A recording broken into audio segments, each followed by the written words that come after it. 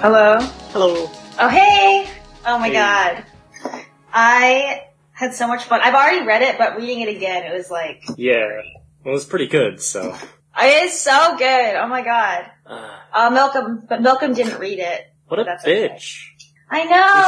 should've. I know. Right. Dude, there is this video, did you watch it? Hey, I think I posted it in here, saying, like, it was like a cup philosophy video about, I don't think I saw that. Oh, well, the thing is, like, maybe when Ozzy gets here... Oh, hey, Reeman. Maybe when everybody gets here, at the very least, like, we can maybe watch that video together, because I felt like it was kind of relevant. Because it talked about horror and the other, and I just felt like... I could really connect that to Uzumaki, because I felt like... Yeah, that video. Yeah. The one that Malcolm just posted in, general. Now I really want to read something that directly, that, actually is, that type of horror, but directly about society, but still in the same sort of eldritch, Cthulhu-y way. We could watch Hellraiser. Why don't we watch Hellraiser one time? I actually haven't seen it. Does it do that? It's what this video is about.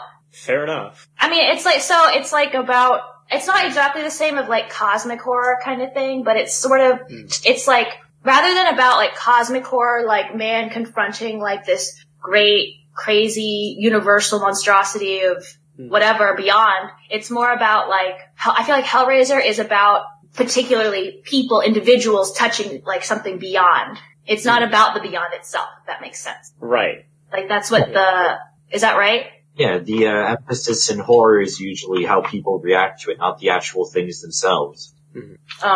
I really in this liked how it wasn't really even, you couldn't even really tell if the spiral stuff was like an entity or like some collection of stuff, or like it would just be really difficult to like define down to something which fits really well that's for not something the point. like And like defining it well would just make it way more boring.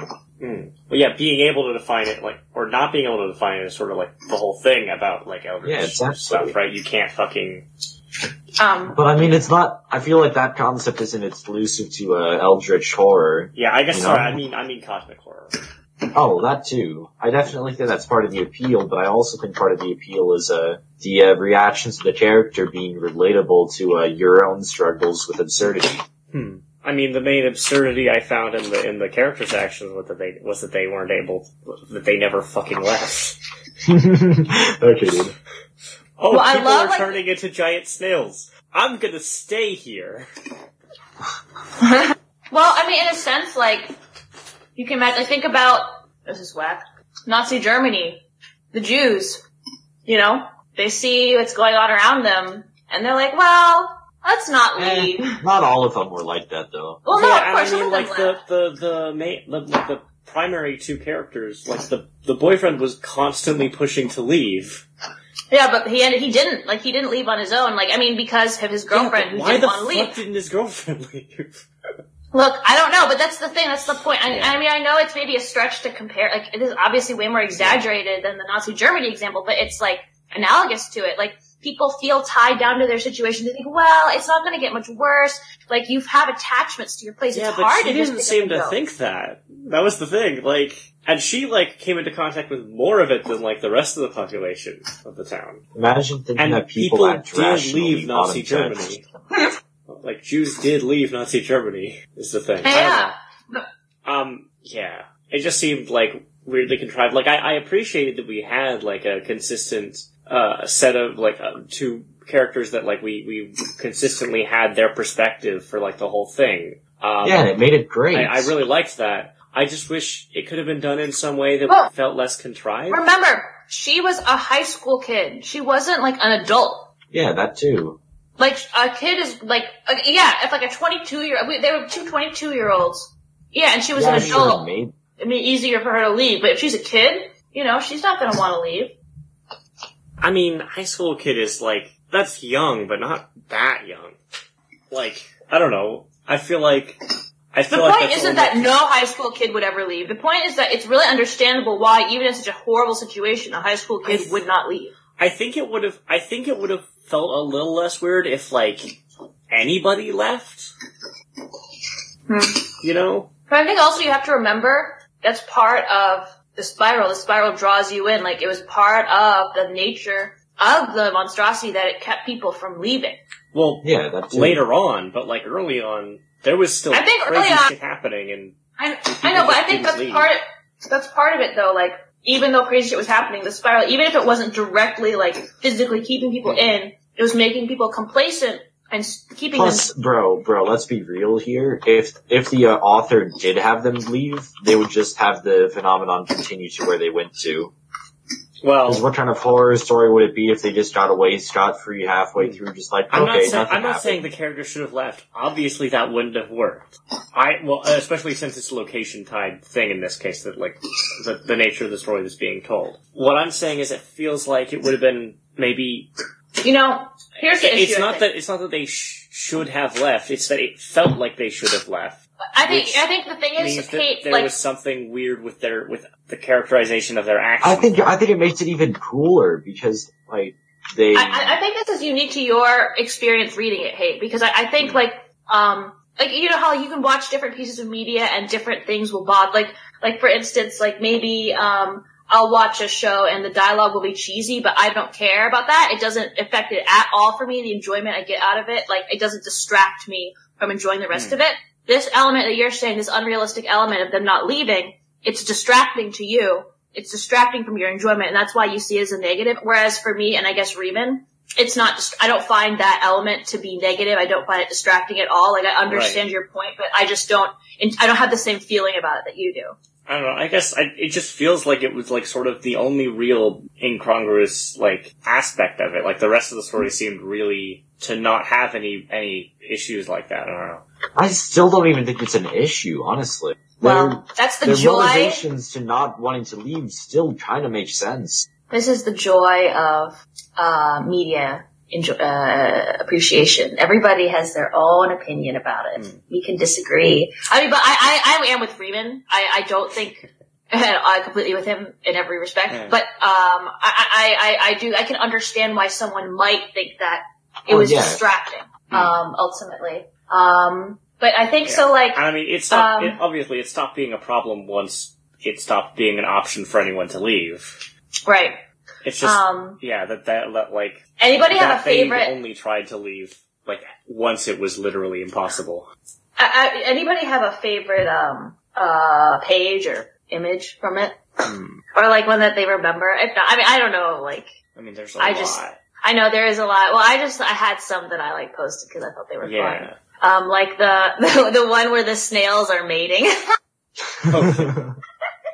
And they're males! But snails are hermaphrodites! It's funny because it's the bully and the kitty with bullying. Yeah. And there is something, like, really unsettling about it. Because it's like, you know, as human beings, they would never do that. You know? And then that's the entire point. I know it's the entire point. I'm just saying, like, I'm just calling attention to it. What if the real point is that they were actually into each other the whole time? Well... Yeah, I think but I'm calling attention to that point. I think that's not really an accurate reading, but it's just a funny thought. What if that's the thing it's getting at? I think maybe another... Now they're free of their societal bonds. Well, I think another way, maybe a not unlike reading of that, like it's similar to that or analogous, is like, we are all animals, like ultimately, like, you can imagine a situation of being sexual with any other person. And like, that's kind of creepy and weird. They are the same entities, even if like, I don't know, that idea of, sexual perversion, in general, I think like, even though it's not saying like, oh, they actually did want to bone when they were human, it's saying like, oh, but like in reality, like anybody could actually bone anybody else given the right, you know, conditions, or given the right feelings. Yeah. And I think that's kind of unsettling because we like to think of it as like, you know, I don't know, we have sort of clearly defined like, it's okay to be sexual in this way or with this person. I wouldn't want it with that other person or doing it in that way. But like removing those boundaries. Is like weird and scary to us. And that sort of gets into, I think, that video that I really want to watch. I'm just waiting on fucking Ozzy because he said he had to eat lunch, but I think we should watch it because it's good. And then, I don't know. The other one. I feel like that's less scary to me. I don't know. Well, I mean, yeah, I don't think that's necessarily scary. It's just a point. Fair enough. Sorry, I just got distracted from looking at the screenshots I posted. Yeah, did any of you guys see what I said about the girl with the scar on her forehead attracting boys? Remember that? Well, I mean, do you you remember that part? Oh, of course. I mean, yeah, that was like a whole chapter. Yeah. Well, yeah. So it just reminded me of, I wrote about this, how my mom told me that when she got divorced, her family all told her to get a chin implant because big chins are lucky and will bring good fortune. And I was just like, first of all, that would be ugly. Yeah. A big Firstly, I can't imagine. I can't imagine a chin implant being attractive in any way, shape, or form. But I think it wasn't about looking good. It was about the fact that having a big chin would bring luck. And then also, the second point is that would be fake. It would be plastic surgery. Isn't having a big chin will bring in good luck? Doesn't that sort of imply being born with a big chin would make you lucky? But no, she said that no, it doesn't matter. It's going to be lucky as long as it's on your face. It doesn't matter if it's constructed. You can make your own luck, I guess, in that way, right? Yeah. And that was kind of weird. But then I'm thinking about too how I knew another Asian woman who had really long earlobes. And I always thought they were kind of weird, but they kind of look like Buddha earlobes, you know? And I didn't think they were very attractive. She was not fine looking, but they were something that if I were her, I would be embarrassed to have those earlobes, you know? And then she was like, oh yeah, I'm so happy with my earlobes because they're lucky because I'm like the Buddha. And it's I just thought it's interesting because these conventionally unattractive traits being seen as a positive because... Although, I mean, they're conventionally unattractive here. Yeah, exactly. But I think they're also conventionally unattractive in China, too. Those ears are lucky. They're not beautiful. They're lucky. Right. The big chin is not pretty. It's lucky.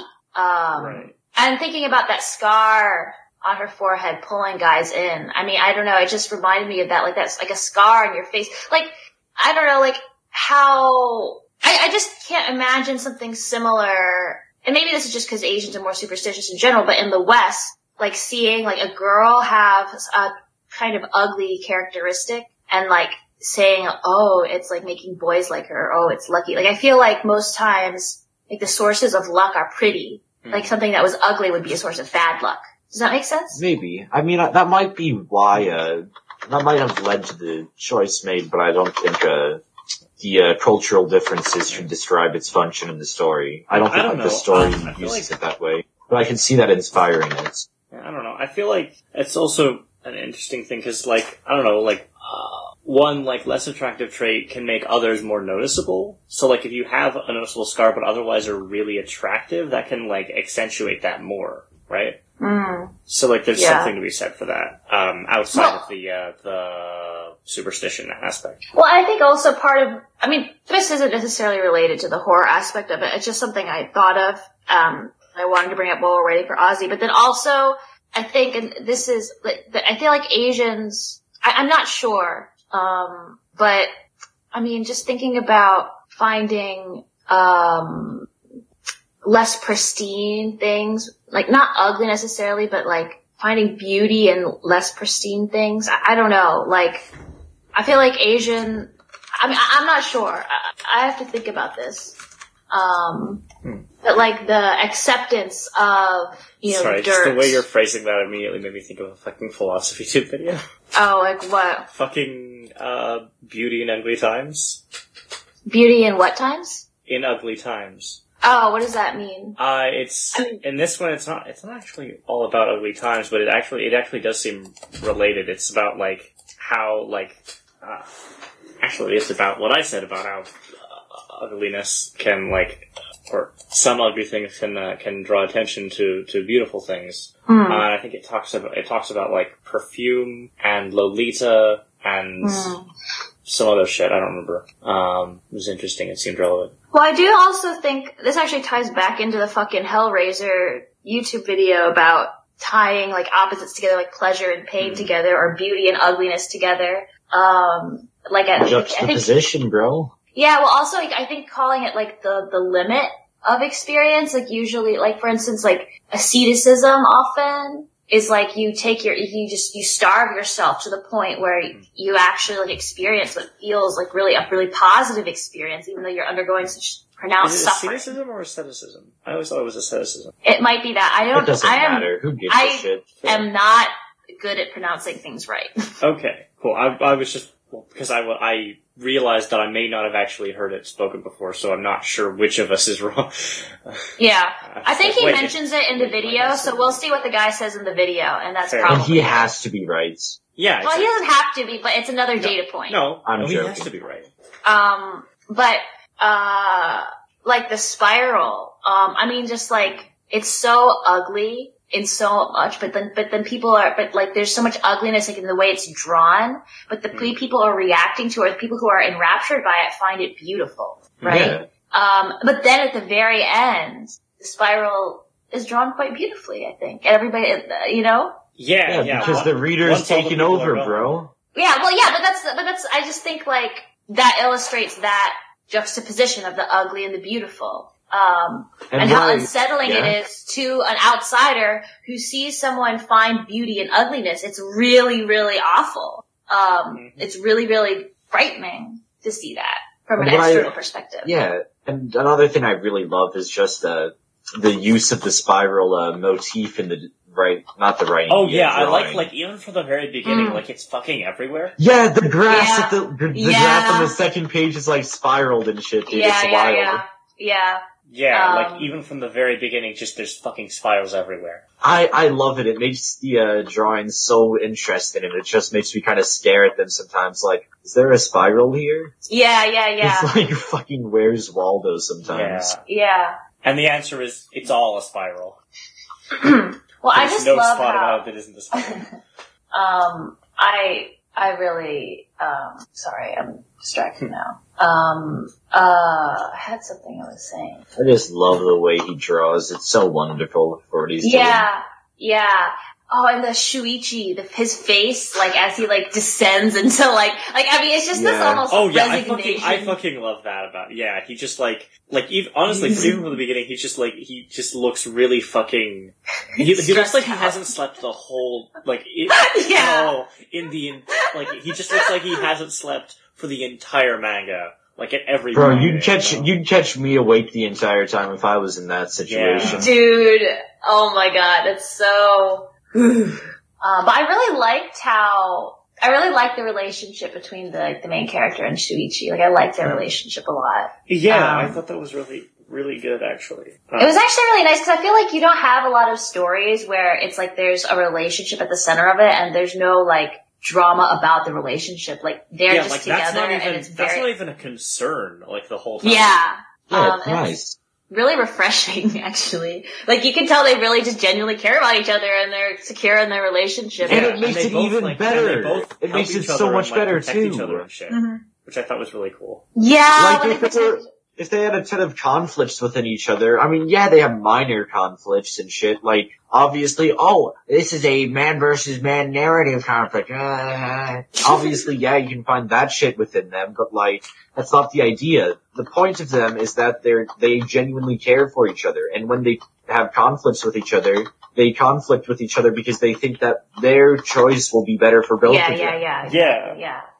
Yeah. I really, really liked the main characters in that aspect. I thought that was really cool. It's so nice to read. Yeah, and good characterization in relationships, especially in a manga, is really fucking rare. It's so rare. Well, yeah, because most authors haven't been outside ever. So, even just having characters in an actual relationship is absurdly rare. Yeah. Oh my god. Ugh. Yeah, or like the tension isn't from the relationship at all. It's just, it's not. And I love how they're both like characterized outside of it, right? Their relationship with each other is not their only defining trait. Either. Oh yeah. They're believable as shit. Them being believable as shit and relatable as hell just makes it so much better. I feel like, I feel like it's perfect because they both exemplify different things, so everyone who reads it can relate to at least one of them, you know? Mm. Yeah. Well, what do you mean they exemplify different things? Well, I mean, they're not the same person. They both have a lot of really common traits, but like at the end of the day, they have different personalities, and that allows you to find one to latch on harder to. Whether you latch onto it just because they look like you and are a male or a female like you, or because you latch onto them because of their personality. Well, which one did you guys latch onto then? I latched onto both of them, but I could imagine someone either latching onto one or the other as well. Yeah, I'm not sure if I had a lot of a preference. I feel like I focused more on the girl, but I think the manga focused more on the girl. Yeah, definitely. Yeah, that too. So it's a little tough to sort that bit out. I mean, it even opens with the girl, doesn't it? Yeah, the boyfriend is like he's a side character. He's the secondary character. Yeah, like he is the secondary character, but if you can't relate to the girl character enough, you have him definitely though. Yeah, that's the thing. Well, I love. I was thinking about this too, like the aspect of horror, like a common trope where like the person starts realizing early on that something isn't right, and like nobody believes them, and like this idea, like in like.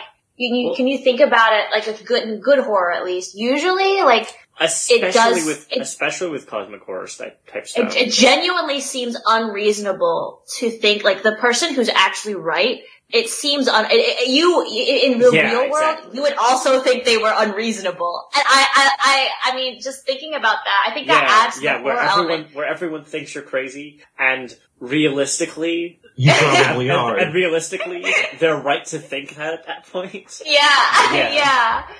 I think that adds to the horror because it casts this sense of doubt, like, well, maybe you should be like if you are crazy.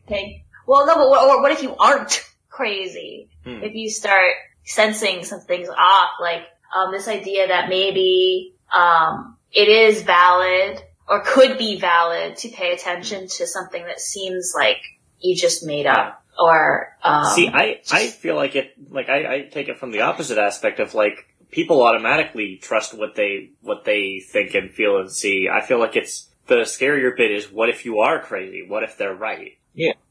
I don't know. And it's possible that this is like an unreliable narrator type shit. No. But like, I don't think so. I really don't think so. Not in this.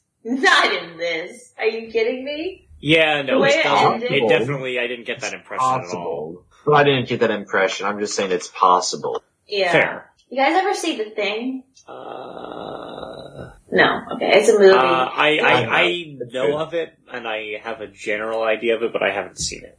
I've seen it. It's a fun movie. Yeah. I actually don't know why I thought of it, because it's not an example at all. It's not related, it's just a good movie. Yeah, no, I just thought of it because at the end, like the scene where you're not sure whether, like there are two guys, and you're not sure you're not sure which one is who, is him. Well, I think you're not sure which one, like they're two different people, and I think you know the one is human, but you're not sure if the other guy is human or not. Yeah. Oh, right. And it leaves that ambiguity, like you're not sure which it is. Yeah. Nice. But like I said, I thought of it because it's an intentional ambiguity. Right. But like, versus like this, I don't think it's like meant to be ambiguous about whether it's real or not. Yeah, no, by the end, it's not fucking ambiguous at all. It's 100% portrayed as real, but at first, first it's hard as hell. Basically, until the snail people.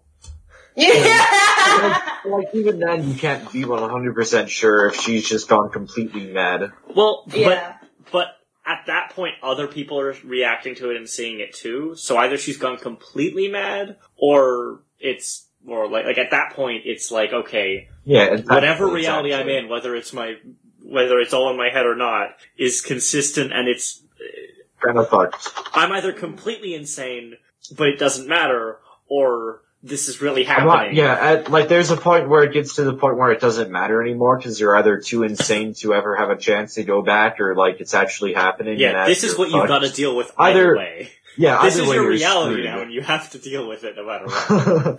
Yeah, pretty much. I don't know. That's always my take on people who are like, what if the universe is a hologram? I'm like, I don't Who cares? Can I tell? Yeah, does it matter?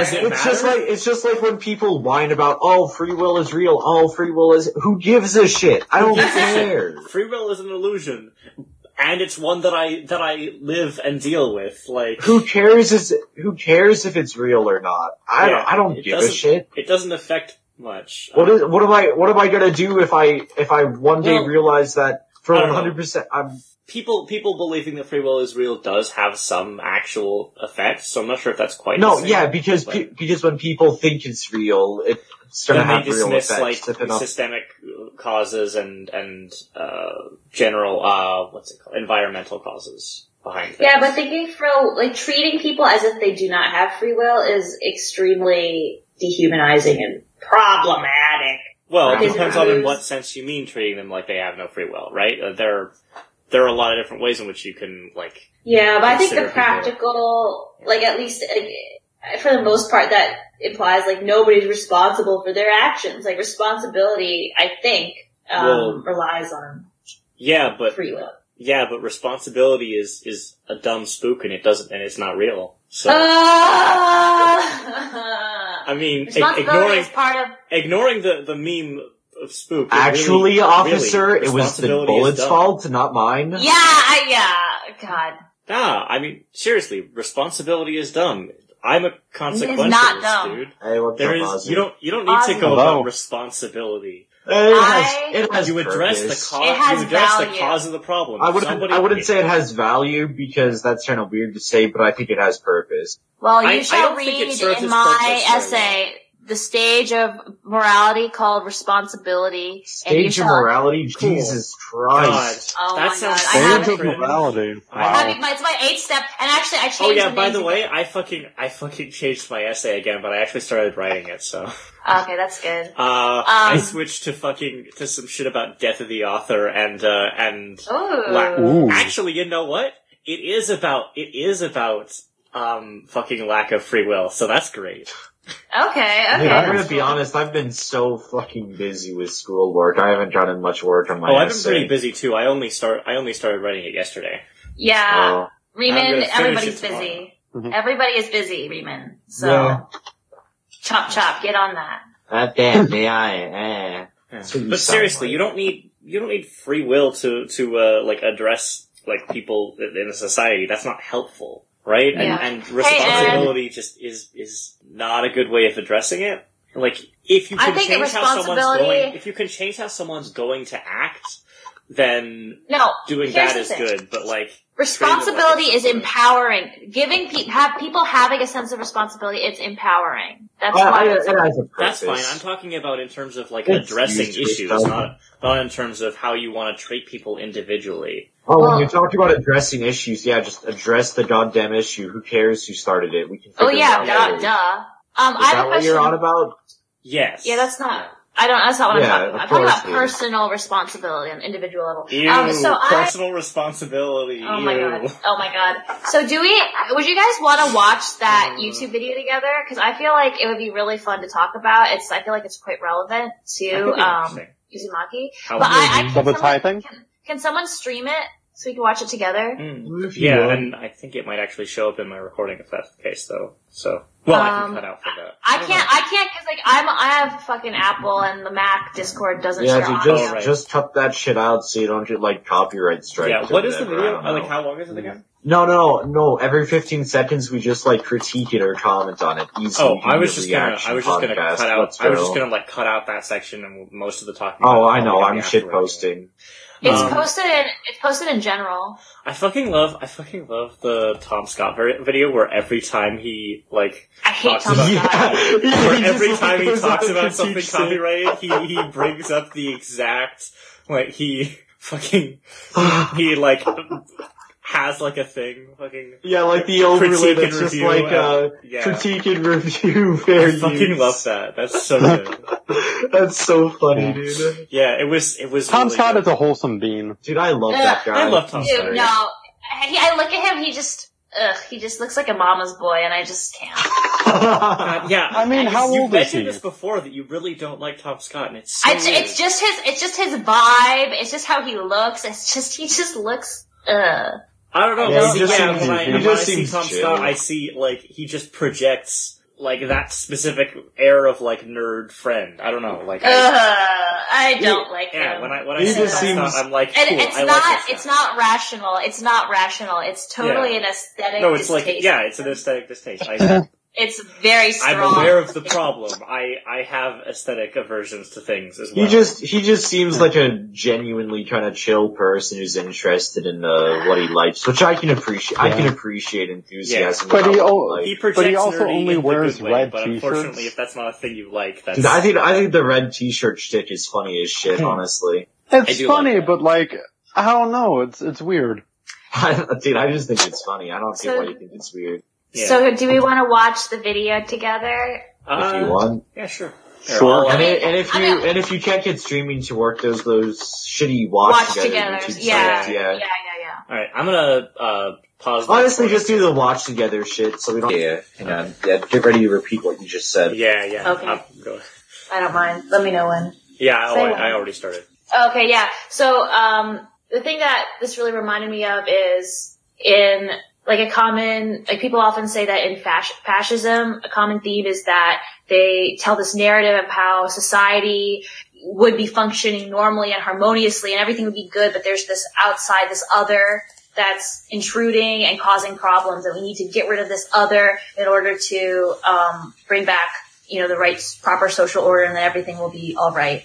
As he also said, that sometimes what a society will do when it has this other is it can either just blatantly reject it and try to eradicate it, or it can also try to neutralize it and remove the parts of that other that are threatening, and then just accept it, subsume it into the whole society or whatever.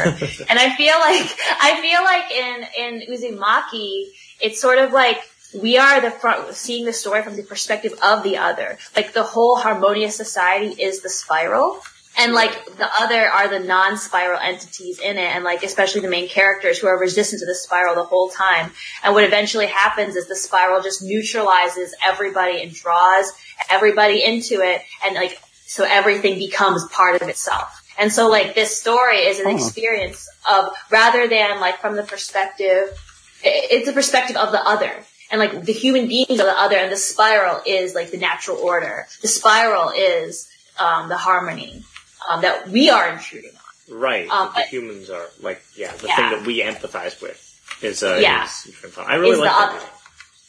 And I thought that was because that's what I immediately thought when I saw that. I was like, whoa, that's interesting. I don't know what you guys think of that. I think that's really interesting. That makes sense. Yeah. Yeah, I hadn't actually thought of that, but yeah, I really like the way that if we're viewing it as treating treating the spiral as the harmony and us as the outsider. I like that it makes the audience empathize with the outsider in that case. Mm-hmm. Which is an abnormal thing for that type of thing to do. Yeah. And sort of then at the end, you see everybody's everybody appears to be really happy. In this harmonious state, unified with the spiral.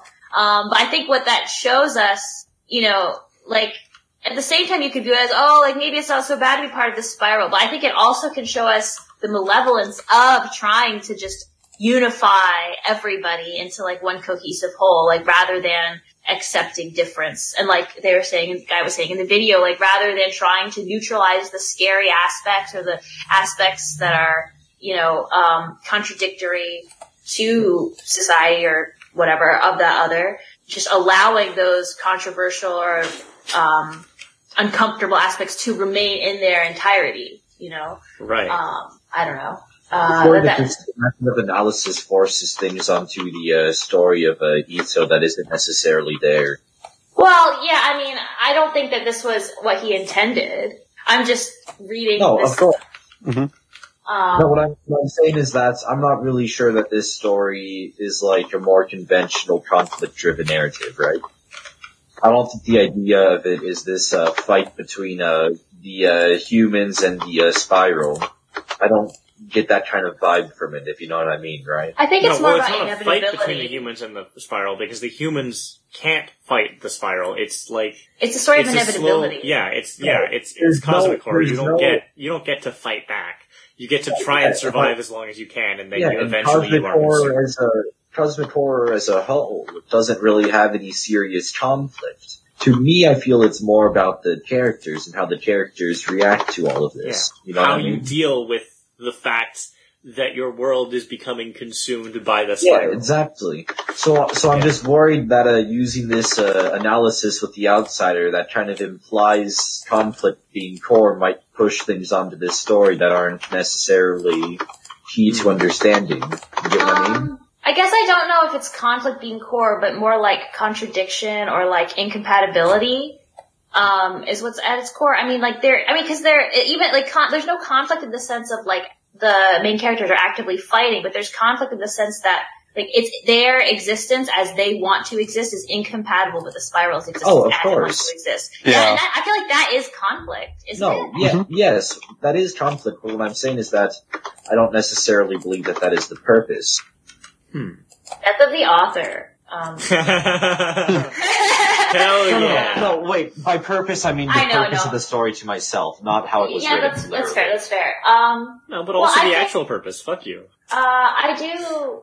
Because those are the same thing. Well, I think it's useful to draw this parallel to, like, for instance, like this inversion of fascism, like where instead of like associating with like the fascist state and like the other is external to us, like we are the story of the other. Of course. It's 100% useful. I'm just saying that, it's dangerous to get too caught up in one method of analysis because it can seriously impact the way you see the piece of media. Oh, sure. Mm-hmm. Yeah, I think we're just saying that, like, this is an interesting lens to look at it through. Oh, no, of course. I'm just, being the little prude guy who's like, you are. Hey, you can't actually fully, look at it through this lens. Yeah. I actually have a hole for this. Okay.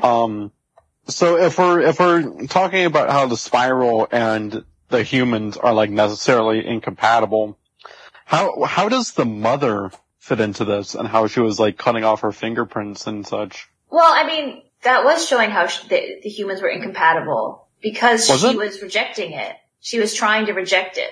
Yeah. But she destroyed herself in the process, which means that there is some. The fact that she destroyed herself is evidence because of she was trying to destroy the part of her that was the spiral. Yeah. Mm-hmm. Because she couldn't cope with the fact that she had anything to do with the spiral. Yeah. Maybe physically she had elements of the spiral on her, but mentally she was not compatible with it, which is why she rejected it completely, and extremely literally, by cutting off her spiral thumbprints. Yeah. Cutting off her spiral thumbprints and stabbing her. Oh, ears. dude, the ear shit, dude. That was fucking terrible. Yeah, that was so good. That was actually great. It was great. It's a great.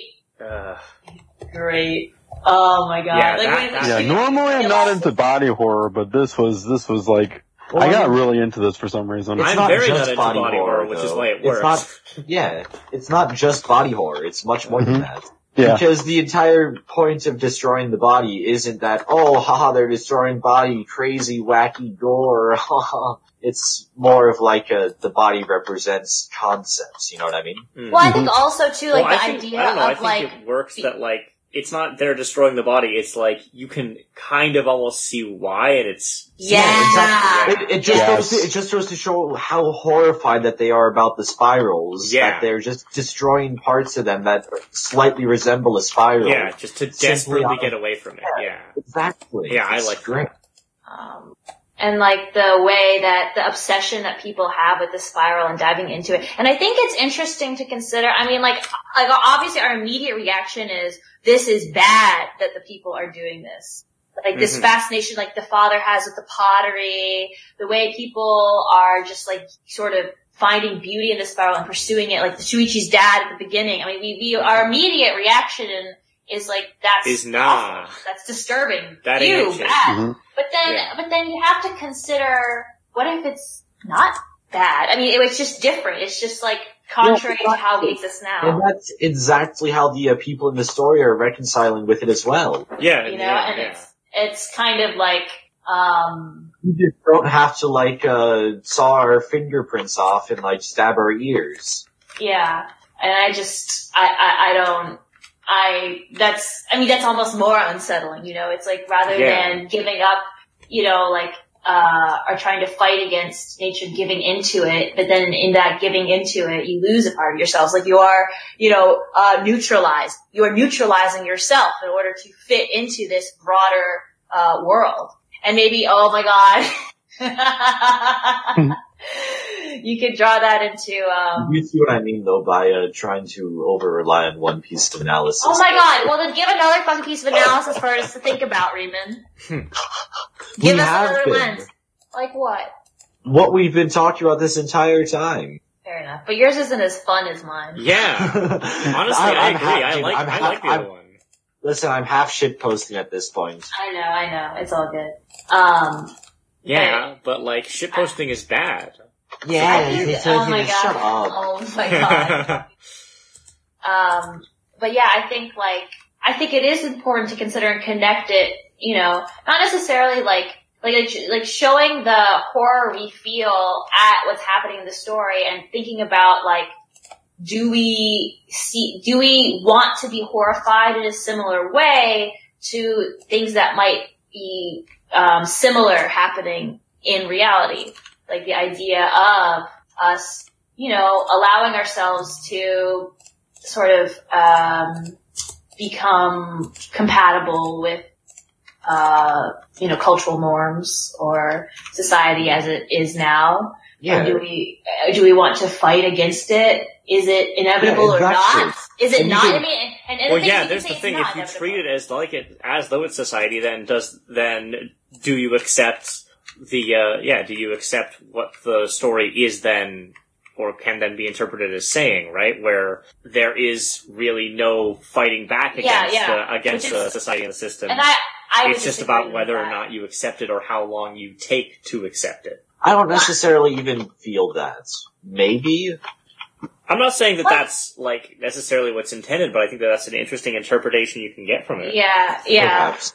And that's an interesting question that interpretation poses, right? And I also just love how simple the idea of a spiral is. Even before the shit goes down, the spiral's everywhere, even before. And honestly, I'm looking around my room right now, I can see stuff that looks like a spiral, you know? Oh yeah, the spiral is everywhere. There is no escape. Yeah, it's a simple shape, and because of that, I mean, it's everywhere, and no one questions it. But in nature, fucking constantly, right? Yeah, no one questions it at first, but then as they notice it more and more and more, they start seeing it more and more and more. And I sometimes even wonder if stuff even happened. I almost wonder if it was like that at the beginning. You know what I mean? It is like that at the beginning. There are spirals everywhere the whole time. Yeah, exactly. That's what I'm getting at. Maybe it's less of that the spiral is taking over and that their perception of the spiral being everywhere is taking over. Ooh. I don't know. I feel like by the end the spiral is definitely taken over further than it has in the beginning. You know what I mean when I say that. I do, but just...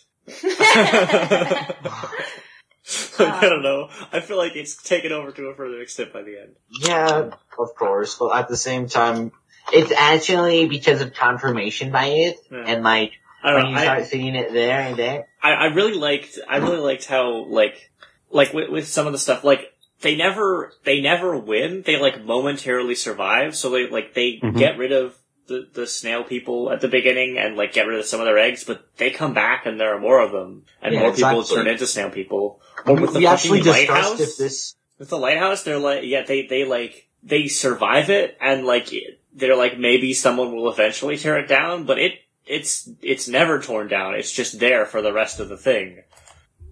We actually did discuss that kind of view that it's potentially schizophrenia shit earlier on. Mm. You said it was possible, but we also came to the conclusion that it wouldn't change how the story is viewed. Well, not necessarily how it's viewed, but it wouldn't necessarily change much, because if you're that insane, it may as well be the world around you falling apart. Yeah, at a certain point, it doesn't matter anymore if you're crazy or if that's just what's actually happening, because it doesn't for matter all to intents you, and purposes, that is what's happening. That's what it's either you're crazy or the world is crazy. Yeah, who knows? Ozzy, But did you have either any way, I know that thoughts? something's crazy. Because I know I remember you... Go ahead. Have any of you guys read, like, Freud's essay on the uncanny? Unfortunately, I have. I don't think so, but I've read some Freud, but I don't think it was that. It's unironically some of the better Freudian work. Yeah, it's like the only Freud I respect. Yeah. But like, if basically Freud's kind of thing about horror is that it sets up, the best kind of horror sets up this thing called the uncanny, which is like making the world off, and that's the unsettling part of it. And there was one concept in particular called omnipotence of thought. You know, like the whole, like, the way that was described to me was like the whole concept of stepping on a crack, break your mother's back. Yeah. Like you doing something inconsequential and it has this like massive consequence. Mm-hmm. And I saw like that line, especially the first half of this piece, I saw this like really leaning into this like omnipotence of thought, and I think that gives this like a lot. That's like, that like really freaked me out basically. Like, you give into the spiral, and the spiral fulfills kind of what you want, but because the spiral is inherently this like alien thing, it ultimately like consumes you. But it's not even that alien, you know? It's everywhere, like even before shit goes down. But like, we see it as alien now because, we never realized its extent. Mm-hmm. Something familiar becomes alien in that sense. Yeah. I mean, alien in like, its logic is not your logic. Oh, yeah, I know what you mean. It's just, uncanny just reminds me of the Uncanny Valley. Yeah, can you consider any of this shit Uncanny Valley?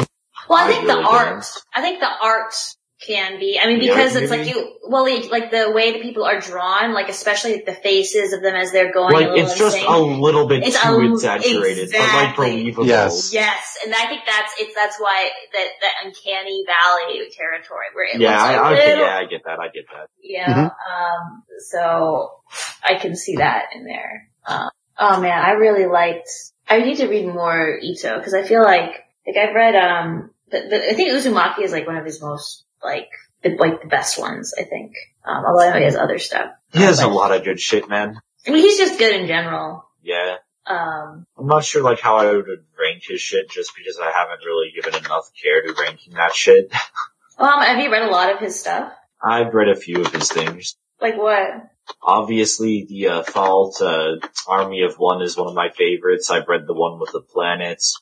Like the one where like alien planet comes crashing down, a scientist who found it named the planet after his daughter, and then the Doomsday Cult starts blaming the doctor for doing it, and tries to like human sacrifice the daughter, and like they run around and shit, and it's wild and shit. And then Earth gets eaten up by a planet. It's funny as shit, dude. I kid you not. Oh my god. That's awesome. So there's that. There's Army of One, which I'm not going to talk about at all, because I think we're reading it this week, right? Like for the yeah, definitely, yeah. Because it's like a literal 10-minute read.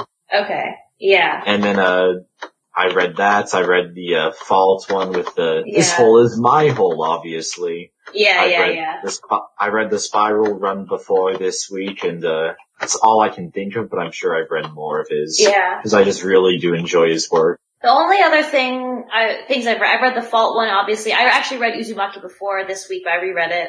And then I've read, he does I think I brought this up last time. He does his own interpretation of No Longer. Actually, isn't the Fault like literally, an extra from, Uzumaki? I believe it's like a extra at the end or something. Just like, and just like how I'm pretty sure Army of One is an extra at the end of the Planet one. Oh, nice. Oh yeah, I think you said that. What was that one about the fucking balloons that hang people? Oh yeah, I read that one. I love that one. That one. I haven't read that one, but I've seen some shit about it. It looked really cool. I want to read that one. Yeah. What the fuck is it called? I forgot, but I know exactly what you're talking about. I love that one so much. It's so good.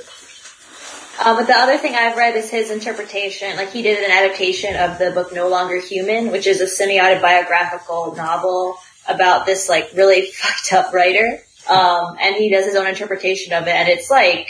In what sense is he fucked up? He's just, like, sort of depressed his whole life, and he becomes a drug addict, and, like... Yeah. It's just clear, he was like kind of, I think, sexually abused as a child too, and there's this aspect of like, his whole life feels like he's just different from other people, and there's something like, he just doesn't feel like he connects with other people, and he feels like alien, like they feel like aliens. There's an unbridgeable gap between him and others. Yeah, and it's like, and it's just his descent into just self-destruction. Over never being able to connect. It's not even madness, it's just self-destructive behavior, and it's like so depressing, and I remember when I read it, I was like, oh my god. I just felt like it was so good, I read it all in one sitting, but I was like... How long was it? I think it's like 8 kind of like chapters or volumes or something. It's like No Longer Human... I remember you said it was too long to read in a week, and I was like, okay, fine. Dude, we've read much longer than that in 1 week. Yeah, it was like, so let me see, chapter list. Well, yeah, okay, it has only 8 chapters, but I think they're like long chapters. Yeah. You know? Are you talking about the book or like the adaptation? The adaptation. Yeah. Is it like written or like the drawn style that he always goes? It's drawn. Nice. I mean, like, it's probably actually comparable in length to Uzumaki, honestly. Like, it's, like, really depressing. It's, like, so fucking depressing. Like, and I remember when I read it, after it was over, I was like, I was kind of expecting, but it was, like, satisfying in how unsatisfying it was. Short list. You should, just, like, can you just, like, do that and pin it or some shit in the reading materials? Because I want that too. Yeah, sure, I'll just, like, list out the ones I like. But holy shit, like, this No Longer Human, it was, and I found it really, I mean, as someone who has struggled with, like, some of those issues, right, it was, like, really relatable. It felt so real. But it's almost like, have any of you read Oyasumi Pun Pun? I haven't. Oh god, it's like this manga, holy shit, dude. It's so fucking depressing. It's so depressing. It's just about this kid, and it's like kind of weird because it's like the art style, like, he's it's fucked, dude. It's fucked, but it's so good. It's so good. Another one that's in a similar vein of just like, about someone who's really struggles with like depression and self-doubt and like, it's just so honest. Like, it's written really well. It's not over dramatized really, but still hits you hard. Oh god. Oh gosh, getting flashbacks. Dear God. Oh, you see food. And it looks like, if you look at the fucking, oh man. I don't know, man. If you want to read something, if you're feeling particularly masochistic. Nice. Oh yeah, they're doing it. Yeah, I hear that they're doing an animation of some Uzumaki. I am worried about it. Yeah, I could see the worry, but because they've tried to make like some Ito anime, and it was just bad. It was really bad. I'm not super optimistic about it. I mean, but is it? I don't expect it to be the worst thing ever, but I don't know. Yeah, we'll have to see. Because is it done with Adult Swim? It is done. It does seem to be done with Adult Swim. It almost gives me maybe more hope that if it was an Japanese studio, because they'll have more money and like, but I don't know. We'll have to see. I'm excited to watch it and have opinions about it. Yeah, that's a good attitude to have. God, you imagine having opinions. So, does anybody have any final thoughts on Uzumaki they wanted to bring up? I don't get the last chapter. I just flat out don't get it.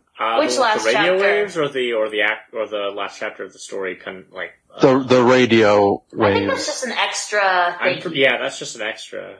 Oh, okay.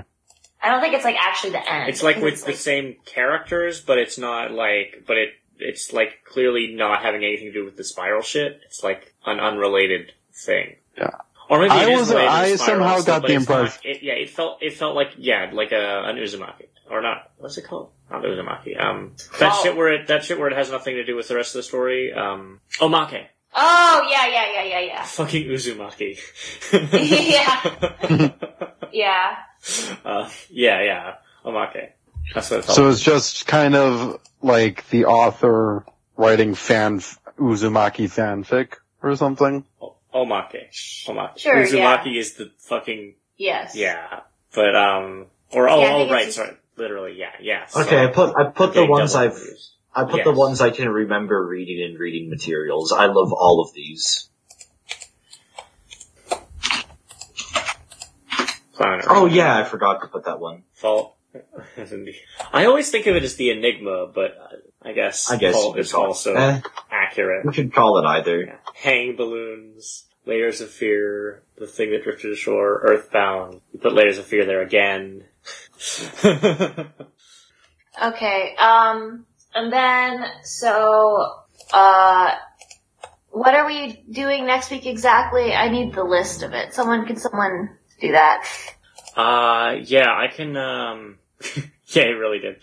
Yeah, I can grab the list of stuff. We'll need to put that together. Just Yeah. a second. And then I also wanted to throw this out there if people, wanted to go over some essay stuff now. Anybody wanted to do that? That's an option that we can do. It's not necessary. Just if anybody wanted some maybe feedback. wants to. Yeah. Maybe nobody does. We did say we were going to have peer review, but nobody's really taking full advantage of it. Yeah. I feel I less would, bad. but I only really started doing it yesterday, so. Well, I've just been busy as shit, and I'm really sorry. I don't have anything. That's lame. Do you think you're actually going to be able to write it? Oh, I think I'll have something. I'll definitely not consider it finished, though. As in, you'll consider it a rough draft? Yeah, maybe a rough draft, but what I mean by is that I will still probably want to revisit this in the future when I have more time. Oh yeah, that's fair. Yeah. That's fair. I'll put it out there, but I won't be proud of it, if you know what I mean. I think that's okay. The purpose of this is to get people to just write, right? Yeah. I think that's for me at least why, I need an external motivator. Oh yeah. And I think this helps a lot with that. And I should actually link, Oyasumi Pun Pun as well. Well, you need an external motivator because something expenditure, tie back to the video. Wait, what? What? Oh, yeah. Right. Imagine doing something that doesn't have utility. Cringe. Oh. Well. Everything has a utility value, bitch. Oh my gosh. Okay, dude. Dude, I've been reading so much, because of Milcom, honestly. And it's been amazing. It's been wonderful. Dude, Milcom's the best. Dude, Milcom is so great. I feel like my brain has just grown 17 sizes since Dude. man. Well, yeah, because, he's been pushing me to read and gives me all these things to read and is, really helpful and, I'm just so grateful because I probably wouldn't be reading and thinking about things as much and as deeply as I am now if not for him. I still want to be careful not to just have my entire intellectual identity be too heavily influenced by him, right? But I think I'm pretty good at, my inner contrarian nature is pretty good at, keeping things at bay, I think. Cause he's playing off of my interests I already had and helping me figure out things to read based on that. And I think I'm at the point now too, where I don't feel as worried about reading something and just having it leaves a strong impression on me that I'm not aware of.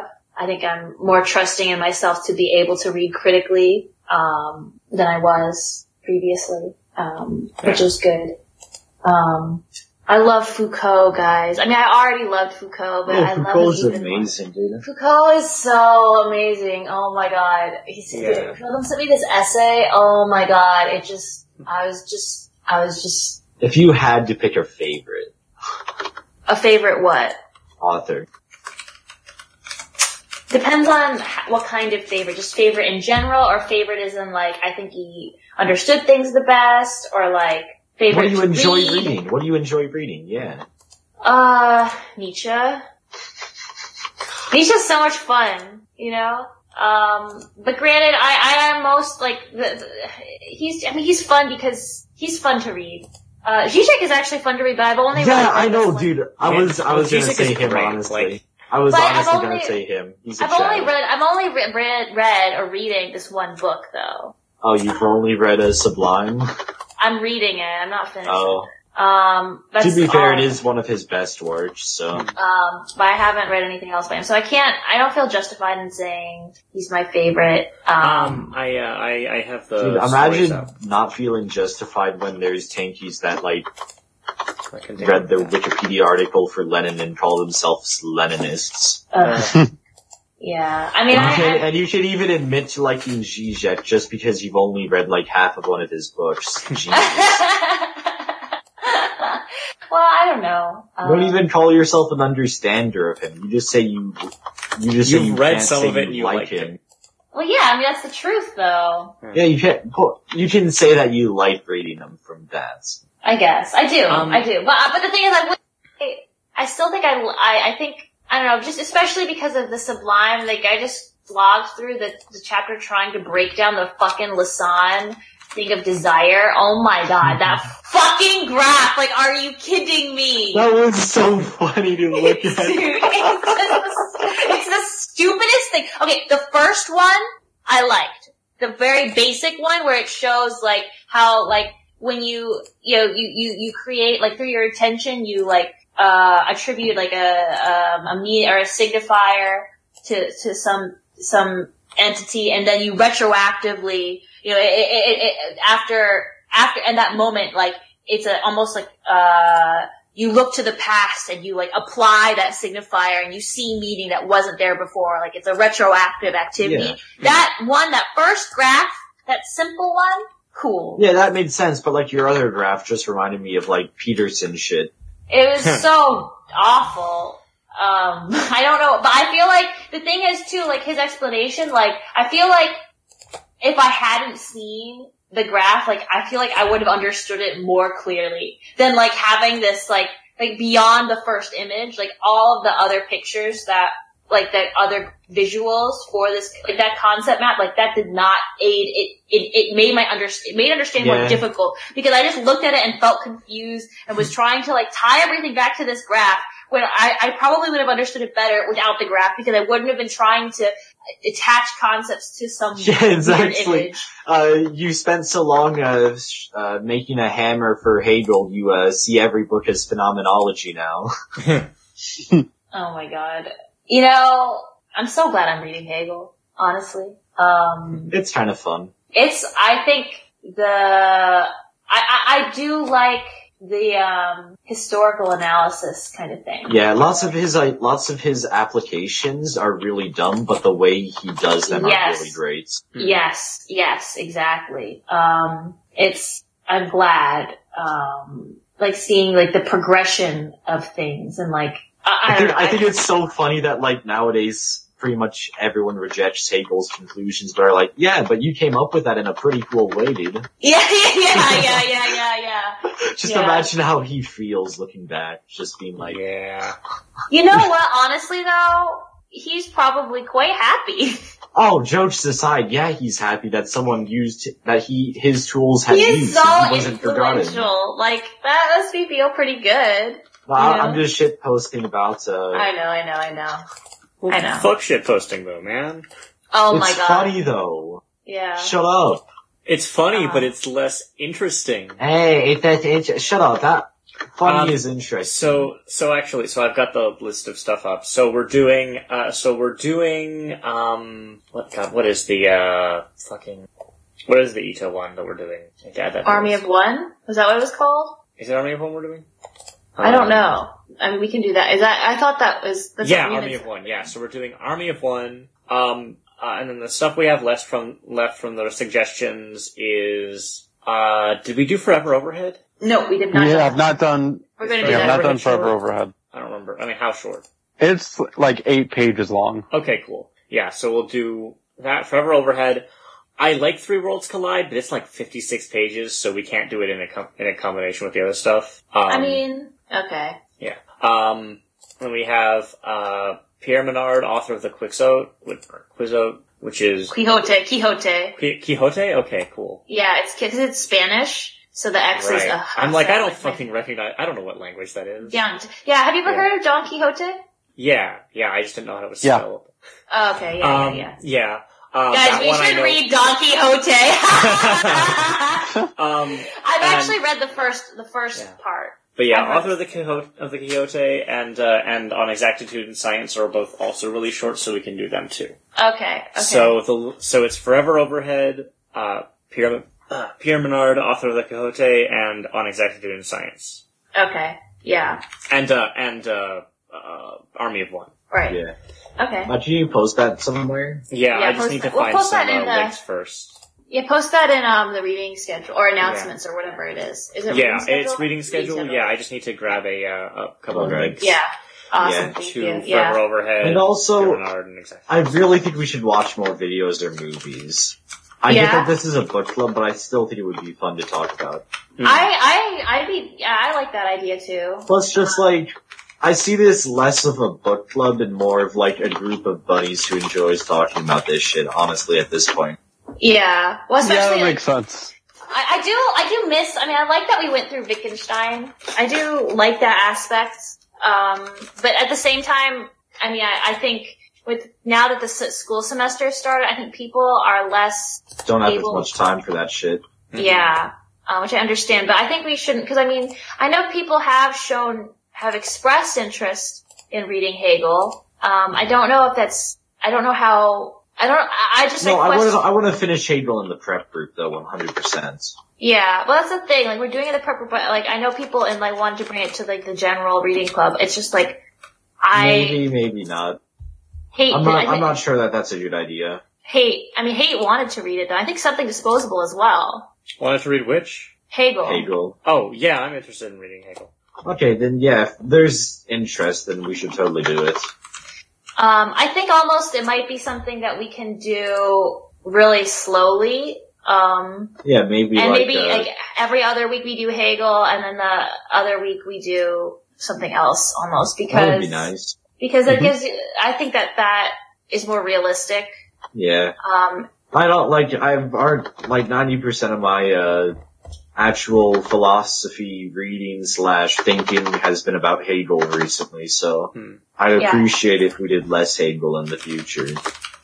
Well, I think also, remember, Riemann, because we're gonna already sort of, because in the prep. The Hegelian vanguard, Well, yeah, because we're prepping for it, so it's I think that gives us time to I don't think your amount of thinking about Hegel is necessarily going to change.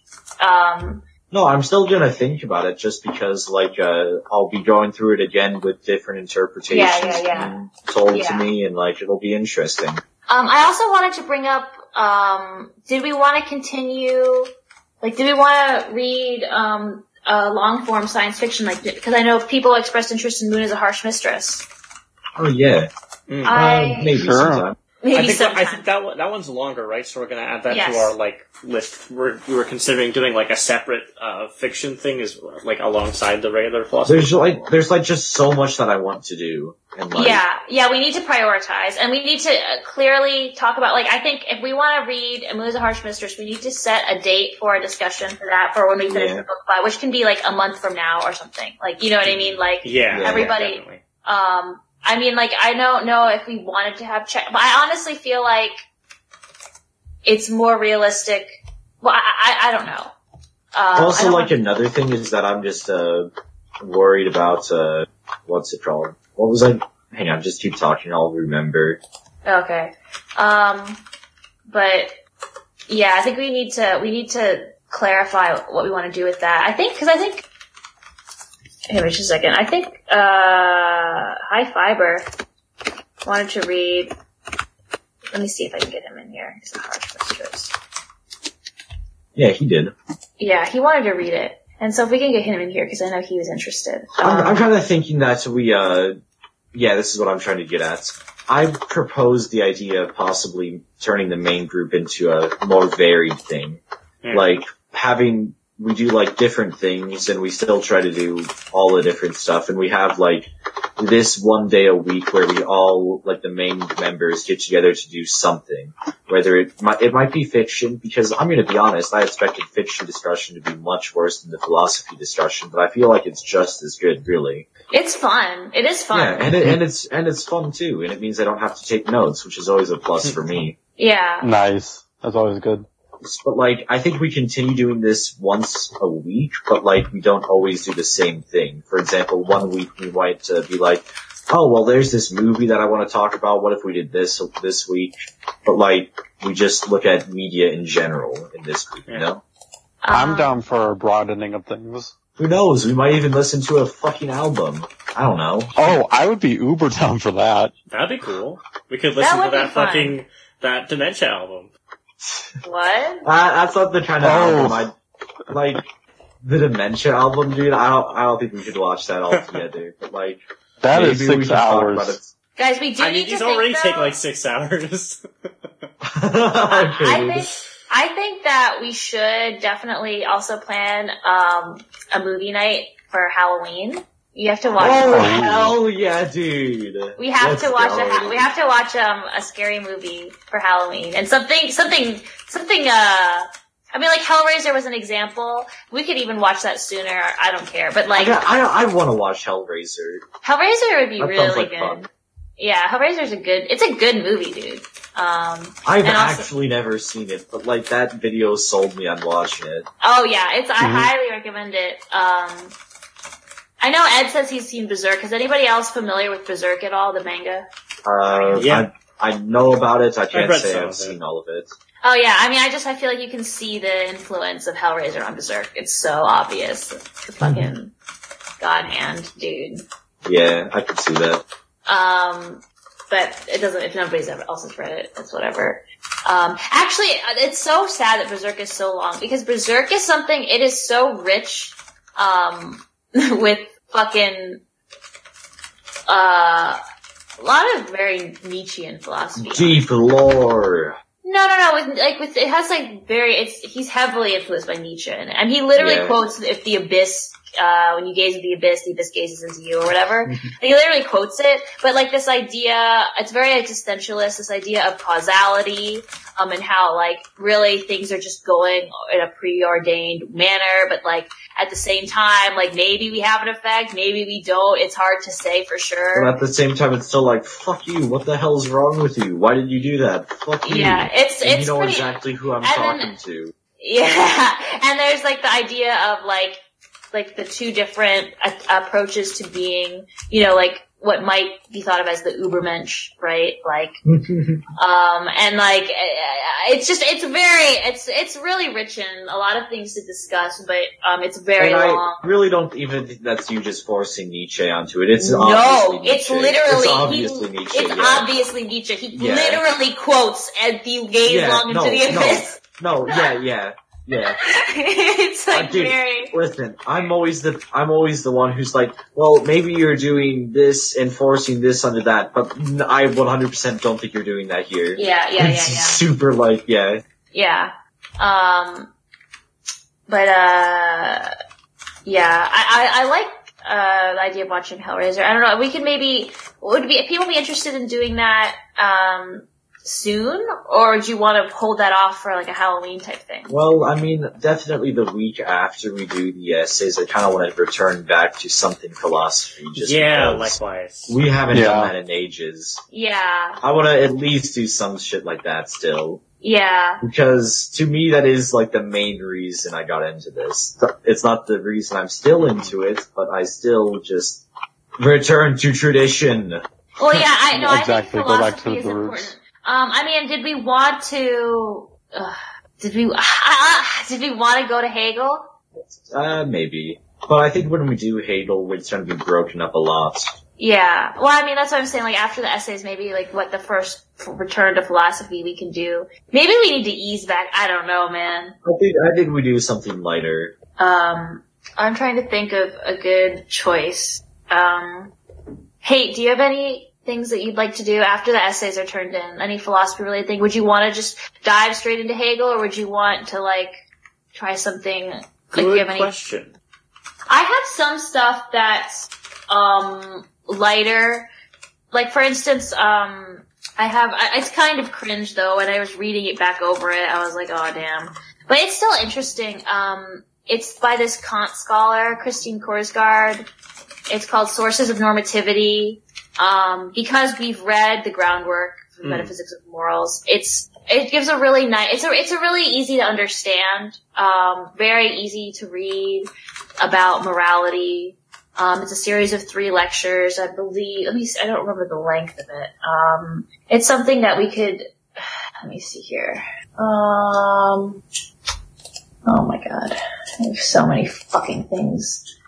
So it's like 90 pages. So, like, we could break it up into, it's like 3 lectures, like 90 pages. And it's worth reading, I think, and it would be a nice return to some light philosophy. Here we go. I think. And also, I kind of want to read Adorno sometime. That sounds Adorno. fun. Ooh, okay. Ooh, I am down for some Adorno, too. Well, if you actually, like, this suggestion I have is totally just because it's something I actually do like the philosophy. idea of that one, though. That sounds interesting. Mm-hmm. Which one? Yeah. The one you Korsgaard? recommended, Freedom. That sounded interesting.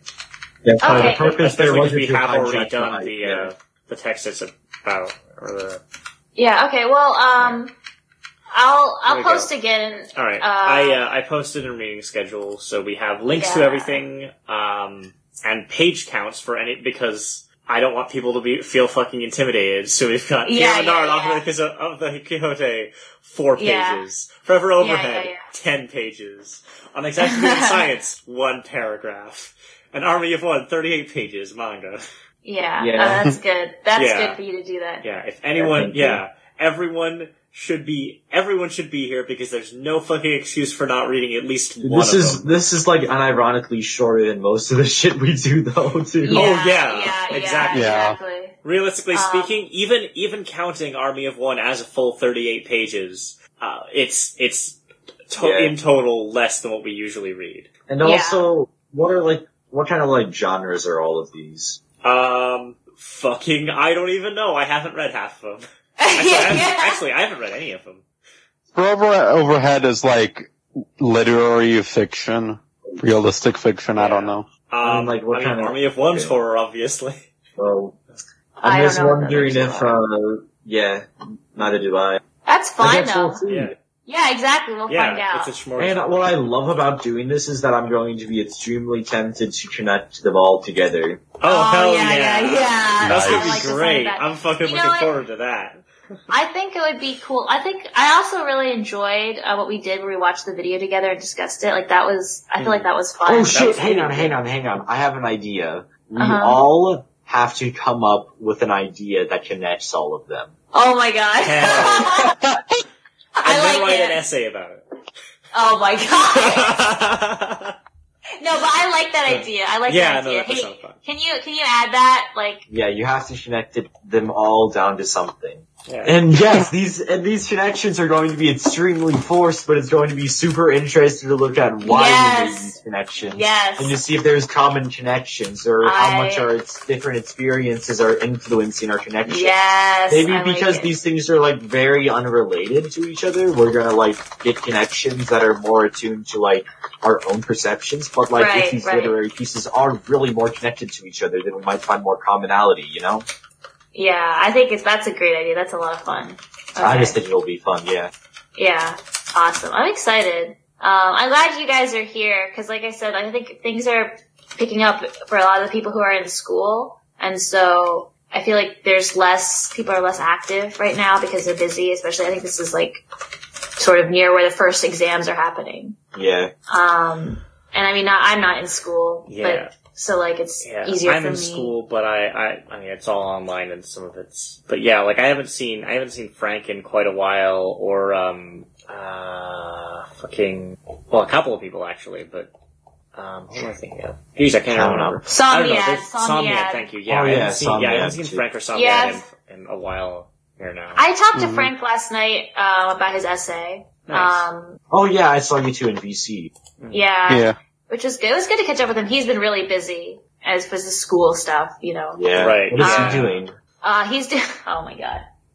He's doing good some or morality. bad? He's doing some morality stuff as well. No. I mean for his school work. Yeah. How's he? I don't know. I think he's engineering. I think, okay. but it's his first year. It's freshman year. STEM. Ew. You're in STEM. Shut up, math is not STEM, dipshit. I mean, like, yes and no. Like, no in the sense, like, it's literally in the name. M is mathematics. Yes, in the sense that, yes, in the sense that even though math was in the like, for instance, at my university, math was in the school of science. When I had a science scholarship and I lost it when I switched to a math major. Yeah, exactly. It's so funny to me how, like, everything that draws upon math is super, like, application-based, but, like, math as its own is nothing to do at all with application. So funny. Yeah. Oh, guys, guess what? I mean, it kind of makes sense, though, but, like, still, it's kind of funny. I got all the parts to my computer except the tower, which is coming soon, hopefully. You mean the case? Oh, shit, yeah, you guys were talking about it. What did you end up getting, Fred? Well, what do you mean? Like, do you want me to list off? Yeah, why not? I'm super dumb. I got an AMD Ryzen 7 3700X, a G graphics card. I got an AMD Radeon 5700 XT. I believe is that this CPU. I'm stupid. Yeah, that is. And then I got, I mean, those are the most important. Yeah, dude, that's like actually good, dude. Wow. Yeah. And then, I mean, other stuff doesn't matter as much, but yeah. Yeah, pretty much. That's like literally all that matters. Yeah. Honestly. Well, I mean, all the other stuff matters, but like the other stuff is like, kind of like given.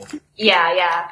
And I actually was pretty cool because I'm gonna get, like, I was gonna buy like a new monitor, but like, I am still probably going to buy one, but I don't need to as much now because I'm getting one from, someone's moving, and I'm getting dirt cheap. It's only like a 1080p, like, display, but 75 hertz, and I don't need it. That's nice. Yeah, That's I'm like, nice. I'm getting 2 desks, a desk chair, a 50-inch TV, and this monitor for like $170. Yeah, that's so good. it's a good fucking deal. Oh, it is, definitely. Like, really, the difference between 1080p and 4K doesn't really matter unless you're trying to find the difference. I mean, so there's a difference, but it's not worth it. Yeah, like, the thing is that you have to look for the difference at that point. yeah, I mean, so the only thing is the monitor might be kind of. I mean, we'll have to see how. Human vision isn't even 4,000 pixels. The thing also, I kind of want to get a new mouse as well, because right now I just have this like shitty one that I stole from work, which is fine, but it's like That's unironically half my shit. I know, but like, I also want 2 mice anyways, because I need one for my laptop and for this other computer. So, anyways, I have some. I'm excited though. It's gonna be fun. Although I don't know, I might. Oh, it's gonna be fun. I'm excited for it. It's gonna be a good time. Nice. I'm gonna be able to. I don't even know if I'm actually because I got it because like there are some games I wanted like only a couple, but like just I got it kind of so I could play games if I wanted to play them. But now I'm like shit, like. Do I even have time to play games? The thing that will be nice is like, for instance, on Discord, like, if I have Windows on it, I can finally have audio stuff work properly in Discord. Which is really gonna be nice. That would be nice. I can use my microphone, I can like actually stream video, like this kind of thing. I know when I got around to updating it, it's been a serious, updating mine, it's been a serious poo, and I've been able to do crap, and also talk in Discord, and also record. Oh, yeah. And then, watch video. Oh, wow. And then also, that's great. I have to think about what I want to do as far as, because right now I'm just, for recording my music, I'm just using GarageBand on my fucking Mac. But the thing is, dude, it works fine. It's decent, honestly. Oh yeah, from what I've heard, it's pretty good as far as free options. It's good enough. It's good enough. Yeah, exactly. And are you making top 100 records, dude? Come on. And also, the thing is, I'm not making beats or composing electronic music. I am recording instrument and singing. Yeah, and, for which you need very few tools. Exactly. You could realistically, you could be using Audacity and you'd be fine. Yeah, that's the thing, but that's what I was thinking about. Hey, Audacity isn't even that bad, really. It's pretty good. It's just ugly, not. It's so ugly. It's not for music, so it's super ugly. It's just for sound. Yeah. It's so ugly. It's ugly. Yeah. I hate looking at Audacity. It's just disgusting to look at it. I don't mind it. I don't dislike Audacity at all. It's fine. Maybe I haven't looked at it in a few years though, because I remember I was using it. Oh no, it's pretty hideous. Yeah, but I don't know. I just don't care. Yeah. But. I do like how you can move around the modules at the top, though. That's kind of nice. It is. That actually reminds me of FL Studio, which is what I use for making beats. Oh, nice. Oh, I've heard good things about FL. Yeah. Yeah, my dad has that, or I've used Fruity Loops. Yeah. It's fun. Yeah. It's honestly pretty good at this point, and I like how intuitive it is and how much you can basically automate everything. So you can. Yeah, you can control fucking everything. Yeah. You can fucking automate your BPM and shit. You should share your music. Yeah, sure, I might. I have a SoundCloud I could probably post. Yeah, that would be great. I also have a Bandcamp that only has the stuff I like. Well, yeah, whatever you feel comfortable sharing, because that would be cool. I feel like if people have creative things, I would want them to share. I want to see what people make, Ozzy, you're writing. Ozzy, you're writing, and then this is only partially selfishly motivated by me wanting to share my own creative stuff too, right? Yeah, I don't know about the rest of the people, but I think it'd be cool to hear you fucking sharing your shit. Yeah. You have shared your shit in the past, though, haven't you? Yeah, I have. Yeah, that sounds nice. Yeah. But I just haven't seen it, but cool.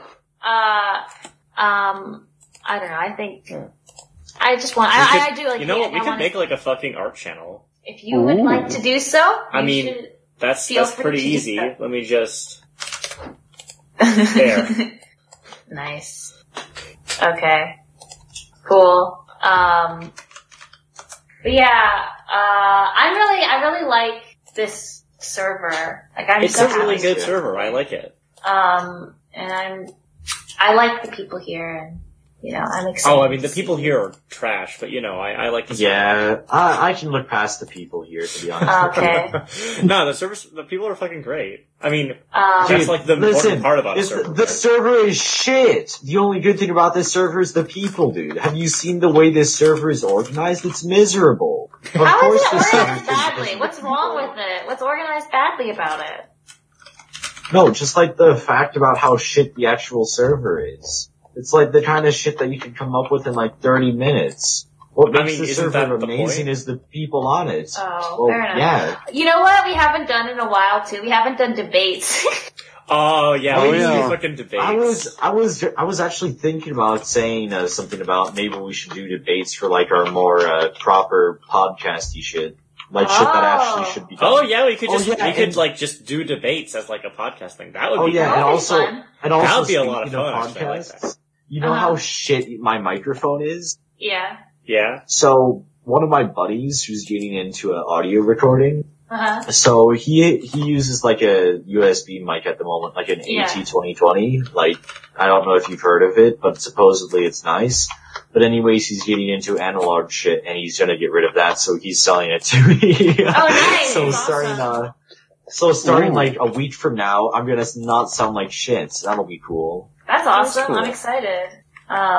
Hopefully, sometime soon, I'll be able to get because Discord literally says it does not support the use of an audio interface with Mac devices, which is retarded, which is absolutely fucking retarded. I have these nice microphones, I have this nice setup, and I can't fucking use it with Discord. Fucking... Maybe, surely at least someone has, made like a new client for Discord that allows you to, surely. Maybe, but I'm not gonna bother with that. What? But when I have my PC, I will be able to connect with the nice yeah, that's true. That's, obviously, yeah. So, that'll be good. Because you're a Macian, aren't you? I mean, you know what?